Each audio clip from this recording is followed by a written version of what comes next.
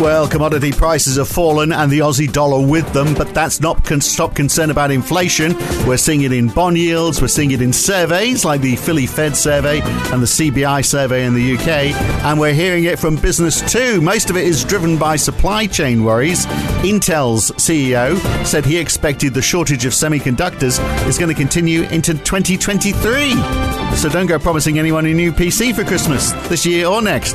It's Friday, the 22nd of October, 2021. It's the morning call from NAB. Good morning. Well, the US dollar has managed to slightly rise today, but it's down 1/3 of the Japanese yen. The Aussie dollar is down 0.7% this morning, just above 74.6 US cents. The New Zealand dollar also losing 0.7%. The Turkish lira has lost more than 3%, now almost 9.5 lira to the US dollar. It's an all-time high and a disturbingly steep curve. We'll look at what's happening there in just a moment. Bond yields are up just about everywhere, 2 basis points for 10-year treasuries. The 5-year rate is up almost 4 basis points. 10-year gilts in the UK are up 6 basis points to 1.2%. And stocks, well, the Nasdaq is doing okay. It's up 0.4%. The S&P is flat and the Dow down 0.25%. And we've got falls across Europe too. The FTSE 100 has lost almost 0.5%. So let's talk through all of that with David de Garis, again from NAB in London. Gavin Friend was going to be with us, but he's chicking down at the last moment. So Dave's standing in. Equities down. We're back to worrying about inflation, it seems. Optimism only lasts for a day, doesn't it? Have you ever known a time like this when everything has been quite so topsy-turvy? It's it's been quite a someone call it an interesting day, Phil. So, it was shaping up to be, sort of a quieter end of the week, but it hasn't quite worked out that way. No. So, well, that rise we're seeing in yields, in like the 5-year Treasury yields, yes. That sort of suggests that, there's a rising expectation, isn't there? The Fed might move maybe twice before the end of next year. Well, it's the highest it's been since before the pandemic now. Absolutely. So the market has been pricing that way, continuing on from what we've already seen, over the past couple of weeks or so. But also it's been a day when the bond market in particular has been well and truly bitten by the inflation bug, I'd say.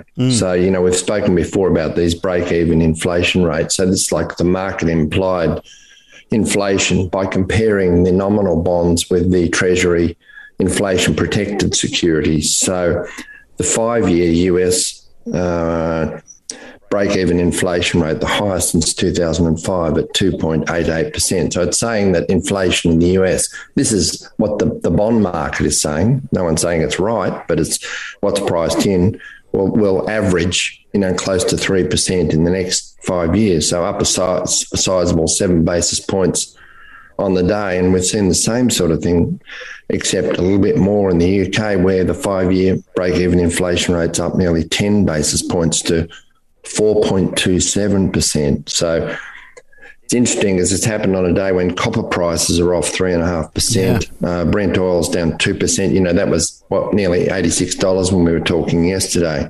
So it hasn't been spurred so much by commodity price action on the day, but really the inflation, the accumulation, you could say, of the inflation years that we've seen over recent weeks and months. Yeah. And we're still confident this isn't going to hit Australia because, we've got the RBA targeting that April 2024 yield. It finished the day at 0.17%, which is 7 basis points above their target. Are they going to be able to hold off their rate rise until 2024? I say that because Philip Lowe's talking at a panel, I think just about now, actually. And he's no doubt going to be pushing, the talk that they're not going to do anything until 2024. But whether anyone believes him or not, that's another matter. Well, it's interesting, isn't it? There's a divergence now clearly between the market, what the market is pricing in for the Reserve Bank in the next couple of years. And what the forward guidance is, the explicit forward guidance is from the Reserve Bank as recently as this month's board meeting, which is less than 3 weeks ago. So be interesting if he gets asked about that because, what's priced into the so-called overnight index swaps, which is, configured on the cash rate, is certainly different to where the forward guidance, where the Reserve Bank is saying they're defending the April 24 bond at 10 basis points, but it hasn't been there for several days now. So it's an interesting juncture, to say the least. And to show that every central bank has a different idea of the way forward, I mentioned that big move in the Turkish lira. The Turkish central bank cut interest rates. Obviously an independent decision by the central bank, nothing to do with Mr. Erdogan whatsoever. And, they do that. I mean, there we can look at inflation as a problem. 19.25% last week. You would have thought the central bank would be going the other way, wouldn't you? Not last year. Well, over the last year. Over the year, published last week, but over the last year. You'd be thinking they'd be going the other way, wouldn't you? Yes, well, faced with those sort of inflationary conditions, central banks usually don't cut rates. But I think, Turkey's a little bit different to that, as you're intimating there, Phil. So the market it's interesting because the market was expecting a rate cut today of 100 basis points, but they cut by 200 basis points. So the market immediately sold the Turkish lira on the back of that. So, that's typically what happens if the market becomes concerned about the inflation outlook, I guess, in that country. Yeah, I guess so. So, look, they don't have they have infections there, not as much as other places like the UK. Now, 50,000 a day. We were talking about those numbers yesterday. Yes. They've risen again. We've had the health secretary in the UK saying numbers could rise to 100,000 a day this winter. It's getting to be a bit of a worry, isn't it?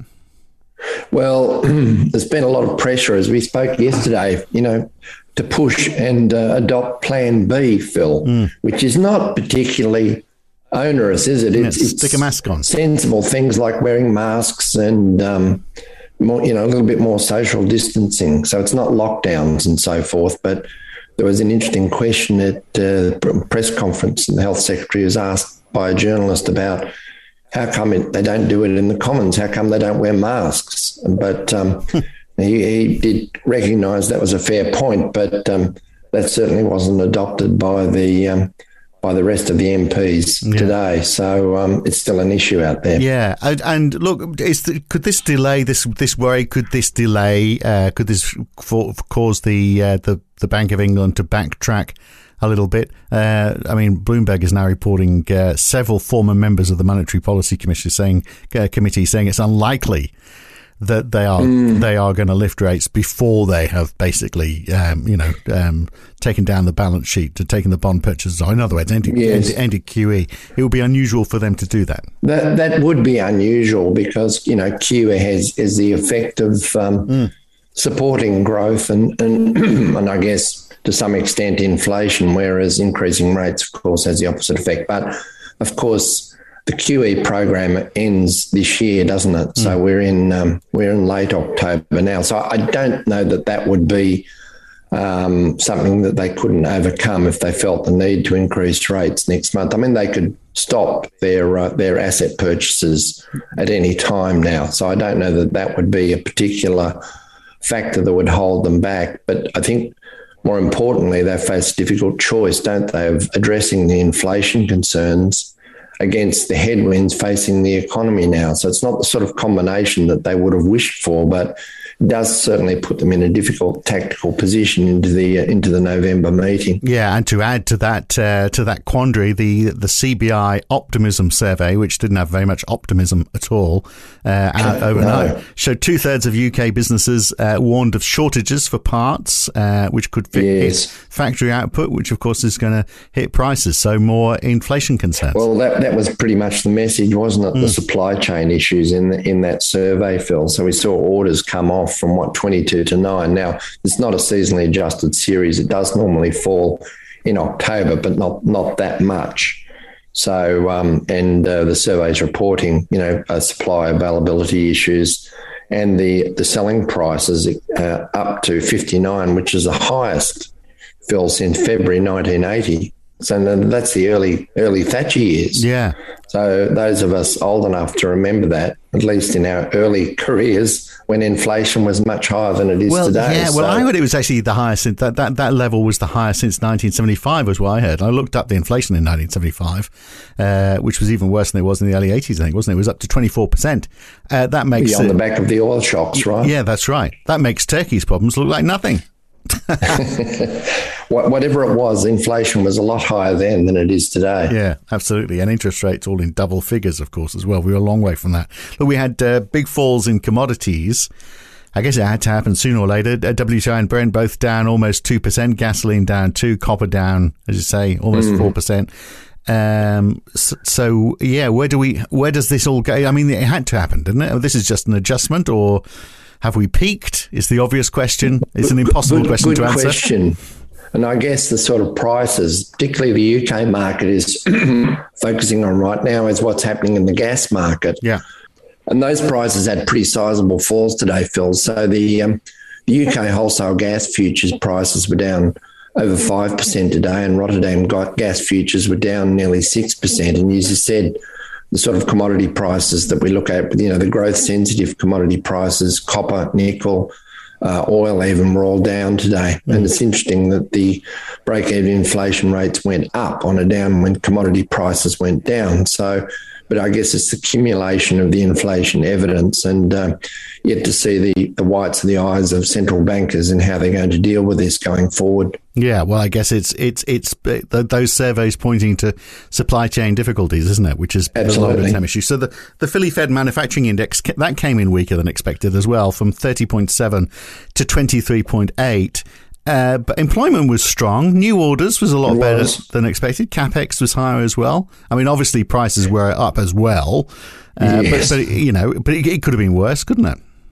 No, that's right. It's certainly the activity levels in that survey pretty robust. It's sort of been it's in well within that range we've seen in the past 3 to 6 months or so, and it was pretty much the same message in French business survey, the INSEE October business survey today that we saw early this morning, and that was showing fairly robust levels of activity and confidence despite the challenges that manufacturers and others are reporting. And we'll hear probably more of that story tonight when we get the PMIs, not only for France but for Germany, and the preliminary estimates for the Eurozone and UK too. So I think, those, as you said, the US indicators relatively robust. Well, so it's an early hint of a reasonably okay ISM reading. Well, let's hope so. I mean, that INSEE survey, it also showed a bit of stability, if we can call 2 months the same, stable, but, it's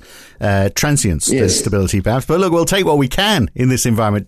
Two reads exactly the same or close to each other, that's going to be a good sign, hasn't it? But what is interesting is in the United States, orders are holding up or starting to pick up.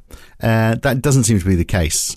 Looking at the CBI survey, that seems to still be a problem in the UK. So are they getting demand difficulties as well as supply difficulties now? Yes, well, you never know whether it's the supply chain issues catching up with orders, do you? No. Or whether it's the sort of the underlying demand, as it were, from the end purchasers. But whatever it is, it's certainly the supply chain is slowing activity levels down there. Yeah, it's interesting. It's a minefield, isn't it? Students are going to be studying this year for decades to come, aren't they? They're going to be listening to back. We will be on it. They'll be listening to back episodes of the Morning Call as part of a syllabus somewhere. This is history being made as we talk.